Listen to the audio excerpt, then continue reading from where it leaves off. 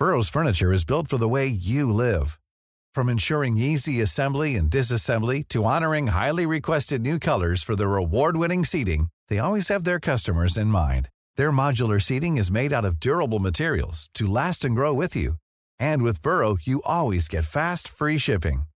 Get up to 60% off during Burrow's Memorial Day sale at burrow.com/ACAST. That's burrow.com/ACAST. burrow.com/ACAST.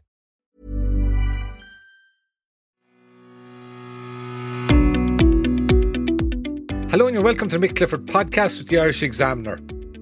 Now, living as we are under lockdown, I suppose it's prompted some people to reassess how exactly we are living. Maybe it's the conditions that now pertain, and I suppose even just having time in our hands.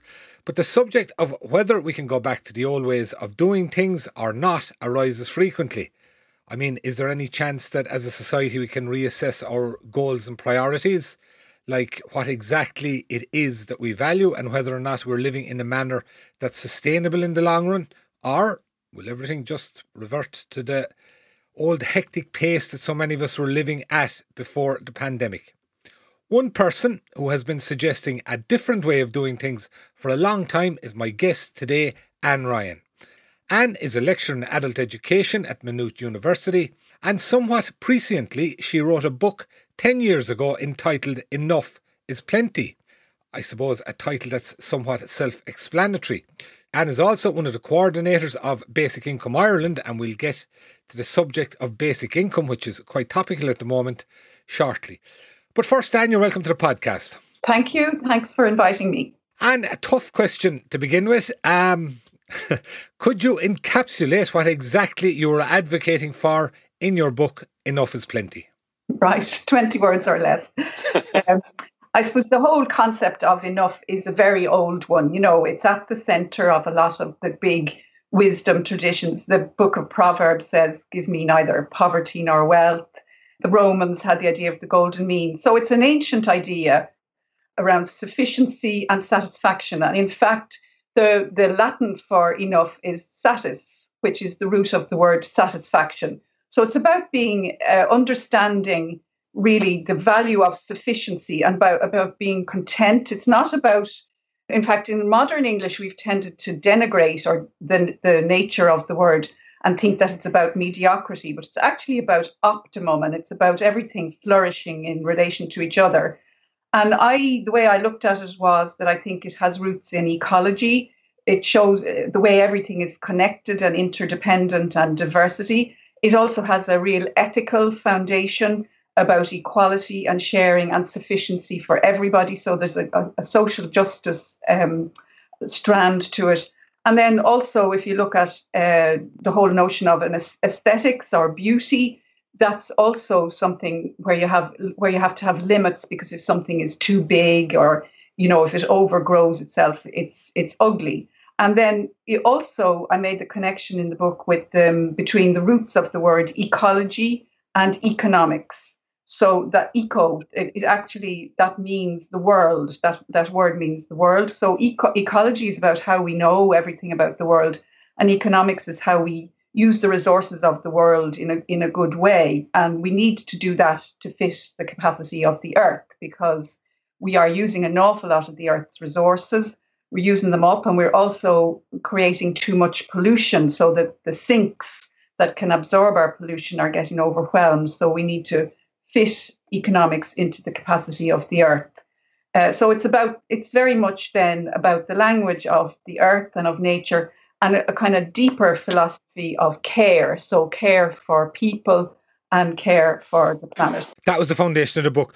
Okay, now, I suppose if to try and put that in a practical context and maybe even a societal context, I mean, how would that philosophy fit with what appears to be a general trend, and a trend that's been there for decades, if not centuries, of people effectively attempting not necessarily to accumulate wealth, but to get on and to see themselves as being successful by having a particular standard of living? Yeah, so I suppose the distinction there is to make the distinction between accumulating and so standard of living is often thought about accumulating more and more stuff.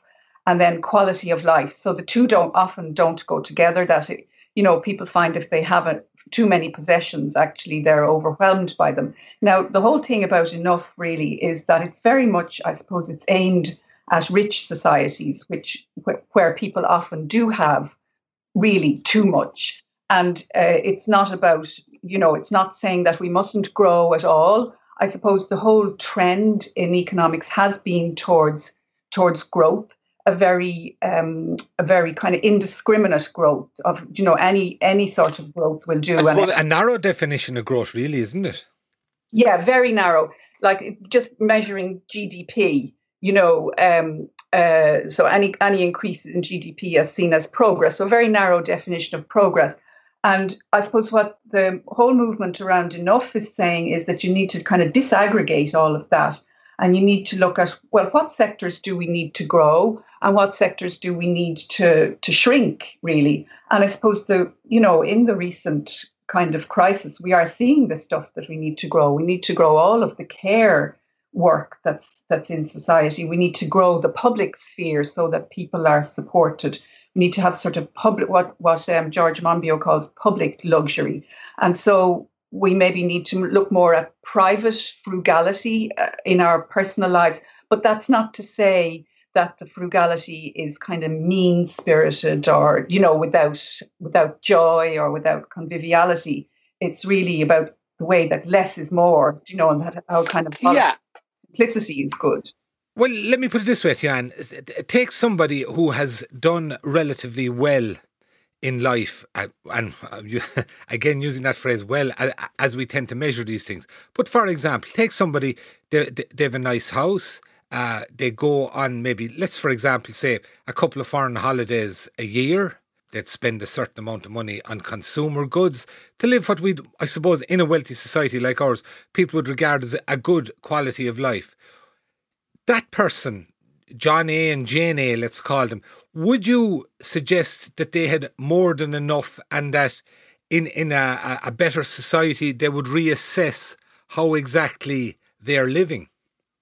Yeah, I mean, I don't like to criticise, any individuals, but I think say in terms of travel, the fast travel, the frequent sun holidays and so on. I think it's not a question that we shouldn't be travelling, but that we should be maybe travelling a bit more slowly and travelling in more satisfying ways, and maybe travelling to learn and travelling for culture.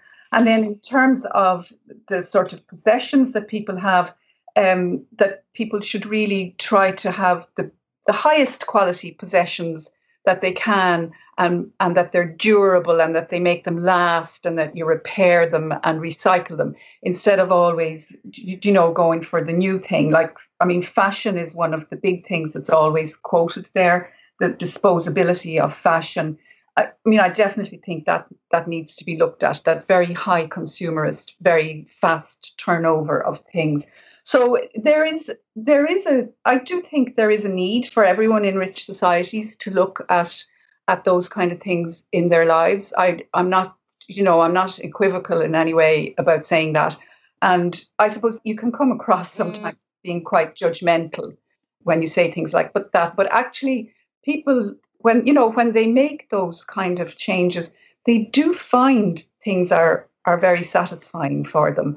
And they do find, the best things in life are free. And I think that's one of the things that people are finding now is the quality of relationships and the other forms of wealth. So that we broaden the definition of what wealth is, and we broaden the definition of what growth and progress are, and that we're discerning. I suppose if enough is about anything, it's about being discerning and kind of always asking the question, well, who's benefiting here?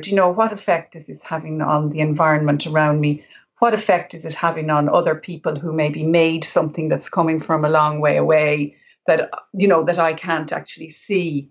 So it's questions. It's very much questions. And I suppose it will be different for everybody in many ways in their personal lives. Yeah, and I'd suggest that that's key. Like, for example, I think, and I'd agree with you, and certainly by any measure, this is a rich society. Not that it feels like that to a lot of people, but relative to most other countries, certainly in terms of headline value, it is a wealthy society. But within society, you would have a lot of people, they certainly feel they're not getting enough. And you have others for whom it's a very subjective thing, like when is enough? Do you know what I mean? How do you go about shaping any kind of public policy that encourages people to think in that way as opposed to the traditional way we think, which measures success with the accumulation of wealth or whatever, you know? Yeah, it can seem very incongruous to say we're a very rich society when we have people homeless and people in such poverty. You know, so within rich societies we have those pockets of people who simply don't have enough. So, and I think the story of growth is very strong. It's a very, very strong ideology that people are not well equipped, not well educated to question. You know, we're always, if GDP is up, that's a good thing. If GDP is falling, that's just a blanket bad thing. So I suppose there is a need for leadership on that. And there are certain public policies, I suppose, that kind of encapsulate the whole idea of enough, that put limits on things, because if enough is about anything, it's recognizing where the boundaries are and when enough is actually enough. Could you give us an example of some policies that would fall into that category? Well, in relation to, say, climate change, something like a cap on fossil fuels, an actual binding cap on the amount of fossil fuels that come into an economy, that would be a really strong public policy. And then an actual sharing out of the amount of fossil fuels among the population. Another one would be land value taxes, where instead of the conventional property tax that we know now, the thing that you tax is actually the way that value accrues to land by virtue of its location. So, for example, somebody who owns a piece of land, if it's in a really, a kind of good location, the value of that piece of land increases, but the owner doesn't actually do anything to create that extra value. It's the work of the community and all the stuff that's going on around it, the sort of facilities that are around that piece of land that increase the value of the land. So a taxation on the value, on the extra value that's accruing to the land. So that's what they call land value or site value taxes. That's another one. So that's about sharing. So getting away from the idea of just constantly growing and saying, yes, we are rich, we have a lot of wealth, but what we need to do is sharing. So that's very much at the heart of the whole concept of enough, is that we share so that there's sufficient for everyone. And then, of course, there's basic income, which I know we're going to talk a bit about in it also. Yeah, it seems at the heart of it as well, and is this notion, and this is particularly applying to perhaps the half or whatever percentage it is of society that are doing relatively well, that there be a change of mindset from perhaps the individual or their immediate family, for example, to the collective. It would strike me. And if that's what it is, that's, I would suggest, a very difficult concept to get people to rally around. Yeah, I mean, so you can do that in two ways. You could do it by saying, look, appealing to solidarity. Let's all do this because we owe it to all of us. And that's a hard one to sell. I mean, obviously, some people do adopt that view of solidarity. But you could also say, well, you need to do this out of enlightened self-interest to people who aren't really sold on the idea, because I would try to sell the idea by saying that you need a strong society around you, that the individual and the small group or the small household, yes, of course, you can try and, fence yourself in and protect yourself and so on, but only up to a point within society, and that a more equal, more sharing type of society is better for everyone in the long run.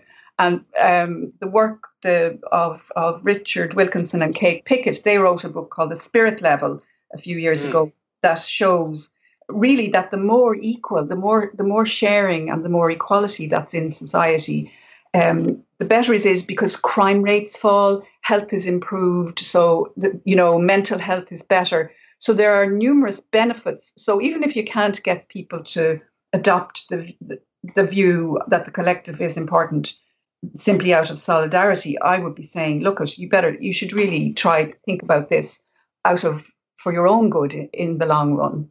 And just briefly back to that concept of solidarity, I think it's interesting. A lot of people would suggest, and there's a certain amount of evidence there to back it up, that in the current pandemic and horrible public health scenario we find ourselves in, there is a certain amount of solidarity, I think, that may not have been here before. But there would also be a fear that once society, economies, countries, what you might say, get back up on the horse, that will disappear. And in fact, there was a memo, I think, to government. There was a story about it in the media that it has been pointed out that solidarity won't sustain through the times to come because there's going to be a lot of tough decisions to make. So, I mean, what I'm trying to say really, Anne, is solidarity, you can locate it in society as we seem to have at the moment, but keeping it going in what are relatively normal times would be a lot more difficult. Oh yeah, there's no doubt about that. I'm under no illusions about the how strong this idea is. I've been plugging this idea for a long time, and others before me. I'm not particularly original in anything I'm saying. And I've often been asked to speak about this, and I've been told I'm naive and off the wall. But nevertheless, I believe in it, but I'm not under any illusions about a widespread adoption of it, to be perfectly honest. I do hope that I think crises can help people to reassess, and the very word emergency is really interesting because it does allow new things to emerge. Or not necessarily new things, but, ideas that have been kind of not given much attention can emerge. So I can't really say any more than that. Yeah. Yourself, actually, as I understand, you were involved in the setting up of a community farm in Celbridge. Tell us a bit about that. Well, after I wrote the book, Enough is Plenty, I thought, I could keep writing. And it's not an academic book, it's for the general public. But I thought I actually want to try and put wheels on the ideas that I'm talking here, because a huge part of the book is about food and the community economy and the local economy and the importance of food and food resilience. So I thought I actually have to try and do something, to show that I'm really serious about it. And a community supported farm is one where a number of people come together, they pay money up front, and that money pays a wage to a farmer who grows food for them, vegetables in this case. And then each week throughout the harvest time, the people get food in return. But you pay the membership fee no matter what. So even if the harvest is poor, you still pay the same fee. So that in itself is an act of solidarity around providing a wage, a very modest wage, I should say, for a grower or a farmer. So, yeah, I started that with a couple of other people in my locality in Celbridge in 2012. So it's still going strong. It was a very difficult thing to do because we didn't have land. So we had, that was our real problem. Some farmers do it who already own land. They transfer into that community supported model. And that's probably a little bit easier. But we had to find the land. We've eventually ended up renting some land from the county council, which isn't the best land for growing and so on. Nevertheless, a community has formed around the farm, and it's been fantastic. And it's a real focal point for people to come to. And would there be many people involved in that? We are supplying food for about 40 households, a box of vegetables each week now throughout the harvest period. And we could go to about 60. So the idea is that we might act as a model for others in the locality to do the same thing. And there's probably 10 or 12 farms like that in that model in Ireland as a whole. So, again, that's about, I suppose, it's about enough. It's having a modest wage for somebody. It's about security. It's about community and solidarity. And also it's about a lot of hard work. But that kind of work doesn't attract a very big wage at the moment, and that's another thing. Yeah, and I suppose on a basic level, and I can only speak from personal experience that I would not be proud of, but I suppose it's a reflection of the modern life. It's also a hell of a lot of a better way to be getting your vegetables than going into one of the big supermarkets and having this stuff packaged in so much plastic, and I suppose as well you don't know how long it's been there, etc., where it's come from, whereas your community farm model that you're setting out is very much back to basics. Yeah, I mean, it's great. People see where their food is growing. They come to the farm to collect it. They meet the farmer. They meet each other. You know, there's a kind of a social life around the farm as well. Particularly in the summer, we'd often have parties for the kids, or, you know, treasure hunts and bonfires and things. So it's very real, and it's not the only model of farming that we need, obviously. I mean, I think we need a lot of what I wrote about in the book was how we need to support a huge diversity of models of farming in Ireland and elsewhere. A lot of, you know, more small farms and better food. But that's a much separate conversation that you might like to do another podcast. Yeah, we will, absolutely. And no, as we mentioned earlier, you're also involved in Basic Income Ireland. That is something that has become topical during the current emergency as well. And we have just seen this week that, for example, in terms of government formation, the Green Party have put forward a number of proposals, questions, demands, whatever you want to call them, to the Fianna Fáil, Fine Gael parties. And among them is a suggestion that there be, at the very least, a trial of universal basic income. That I would guess, Anne, for somebody like yourself who has been involved in Basic Income Network for so long, must be music to your ears. Yeah, I'm very pleased to see it. In fact, I just saw it this afternoon, a little while before we spoke, and the Green Party had a fully costed proposal in their election manifesto there a couple of months ago as well. So yeah, I suppose, again, after I published the book, I thought I would get involved in the basic income movement here in Ireland, because I feel it's worth putting a lot of effort into basic income. I would not for a moment suggest basic income is the only thing we need, but I think it's one of the crucial things that we need.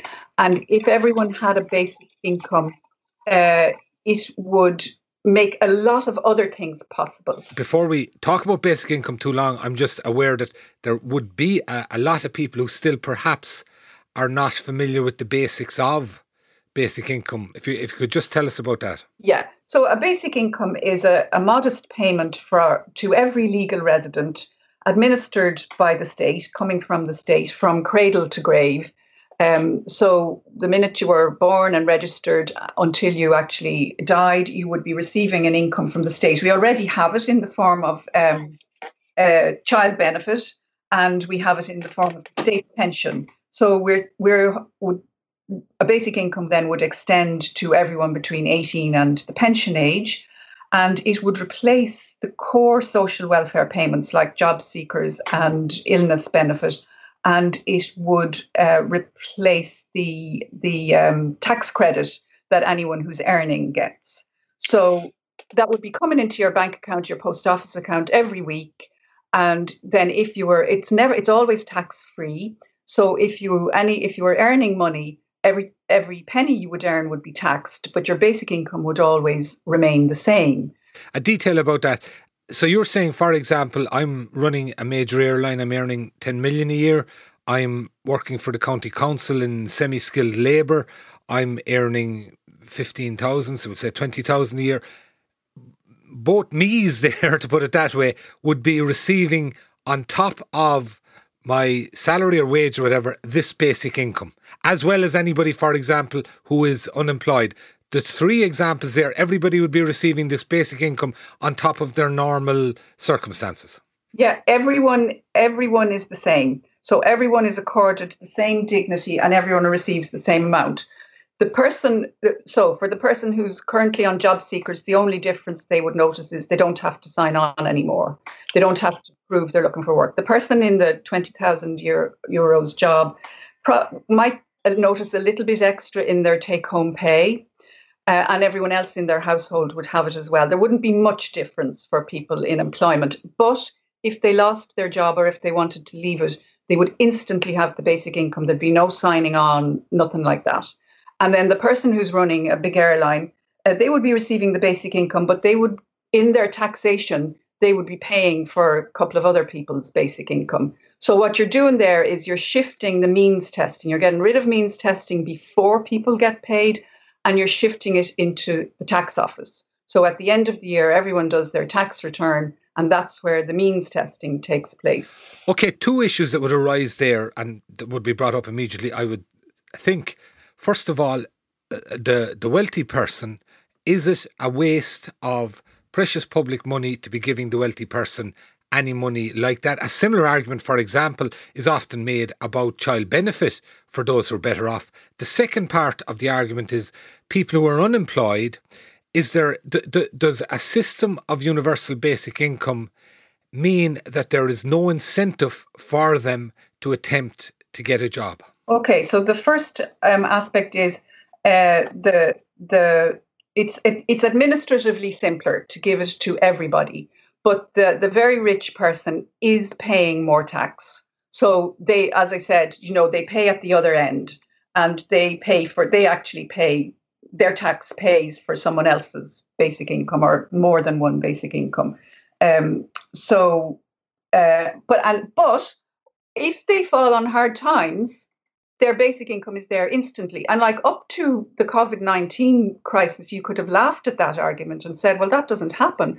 But we have seen a lot of people who are, in a major surprising crisis have fallen on hard times, and their jobs can go. So the COVID-19 payments have absorbed a lot of that and taken a lot of the shock out of that for people. But they're going to run out at some stage. So what's going to happen then? And so there's a lot of stuff like that, things that we thought might never happen have happened. And then your other question about, is there any incentive for the person who is unemployed to take up work? Well, there's always a financial incentive for them because they never lose the basic income. That remains the same. So anything they earn, even if it's only 2, 3, 4 hours paid work per week, they keep part of that. They pay tax on it, but they keep part of it. So they're always financially better off by taking up a job.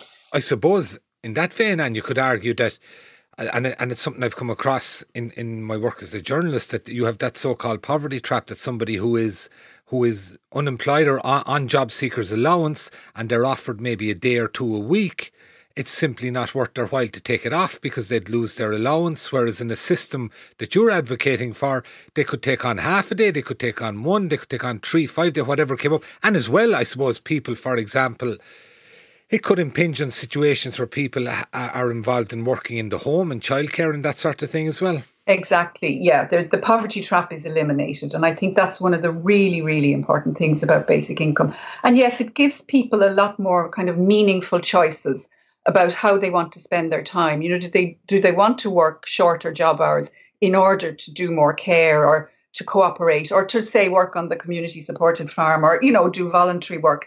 It allows people a lot more flexibility to cut back, say, on job hours if that's what they want. Has it been tried anywhere?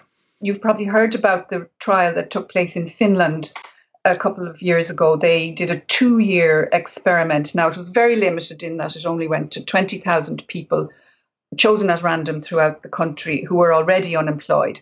And the idea was to see how it would affect their participation in the labour force. So the results are just coming through at the moment. From the first year, there's no real change in people's relationship to the labour market, but people are reporting a lot less stress and improved physical and mental health. And we haven't really got any results from the second year yet.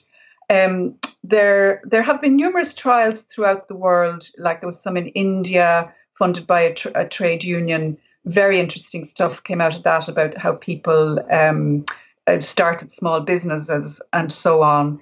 And there was in the 1970s, believe it or not, in the province of Manitoba in Canada, there was something very like a basic income. It was called Mincome. Now, it's not exactly the same as basic income because very rich people didn't get it.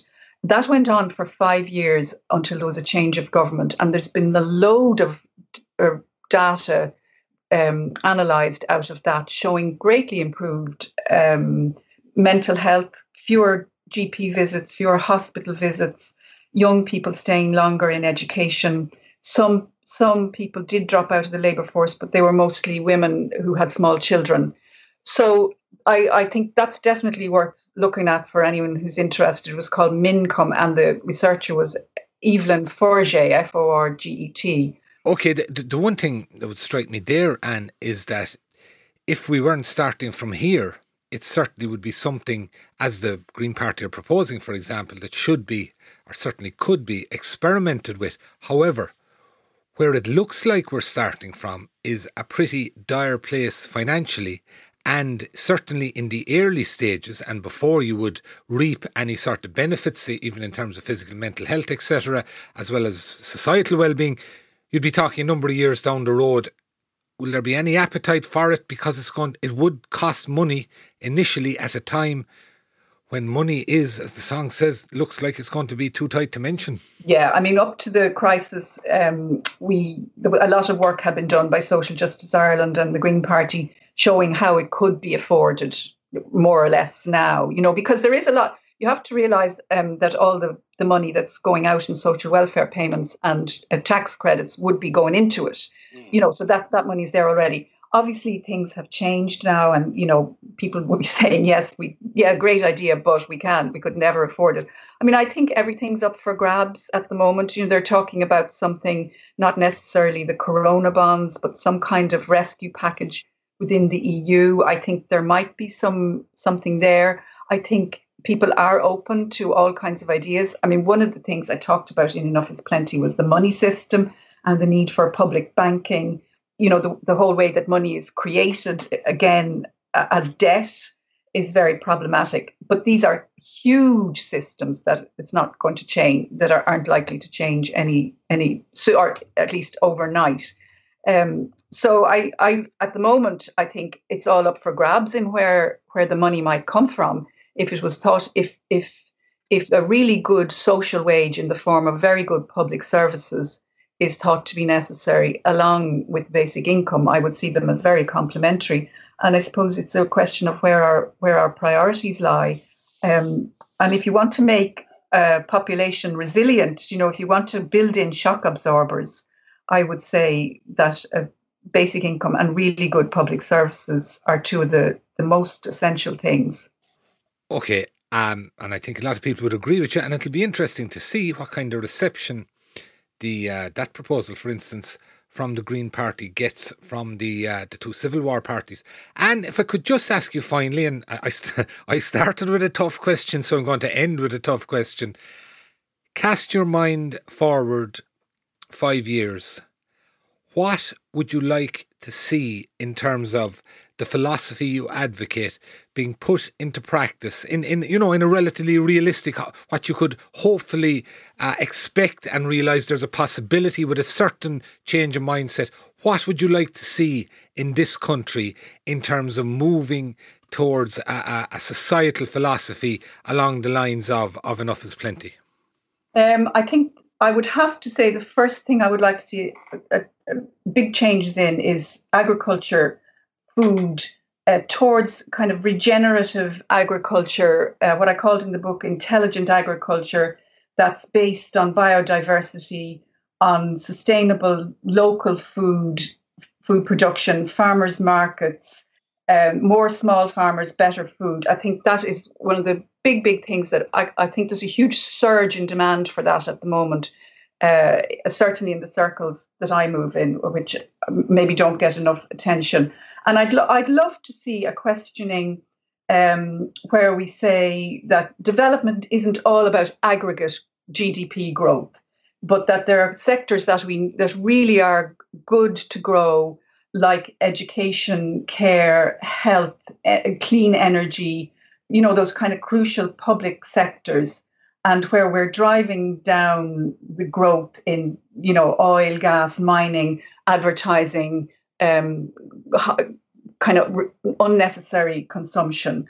So there would be two things. I mean, if there's time to say more, I'd love to see kind of a reduction in fast travel, with a kind of shift away from luxury travel to kind of sustainable, satisfying travel, and some debt cancellation as well. That ties into what I was saying about the money system, and a broader vision about sharing rather than growing, and so that we're kind of giving the earth a bit of a rest. And it's a terrific vision. I think I'd have to certainly say there's definitely possibility, I would suggest, for some of it, and we'll see how far we can go. And if we venture anywhere along the road, or even if we don't and we need a reminder about it, we'd love to have you back on the podcast at some point. That's it for today, folks. I'd like to thank our engineer, JJ Vernon. You can subscribe to us on iTunes and Spotify and the other usual platforms. You can let me know what you think at mick.clifford@examiner.ie or on Twitter at @mickcliff. Stay safe and stay in by the wall.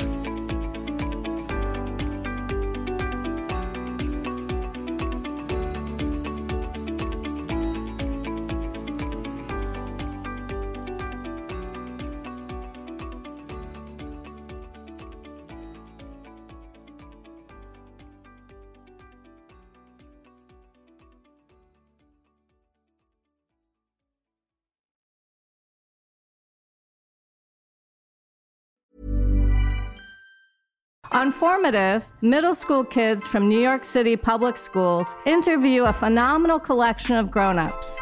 Me, I don't know what I want to do. You don't have to have all the answers. I feel like a lot of people's favorite topics are interest in their life. That is a really good answer. The podcast where the leaders of today are interviewed by leaders of tomorrow. Listen now at newyorkedge.org/formative or wherever you get your podcasts.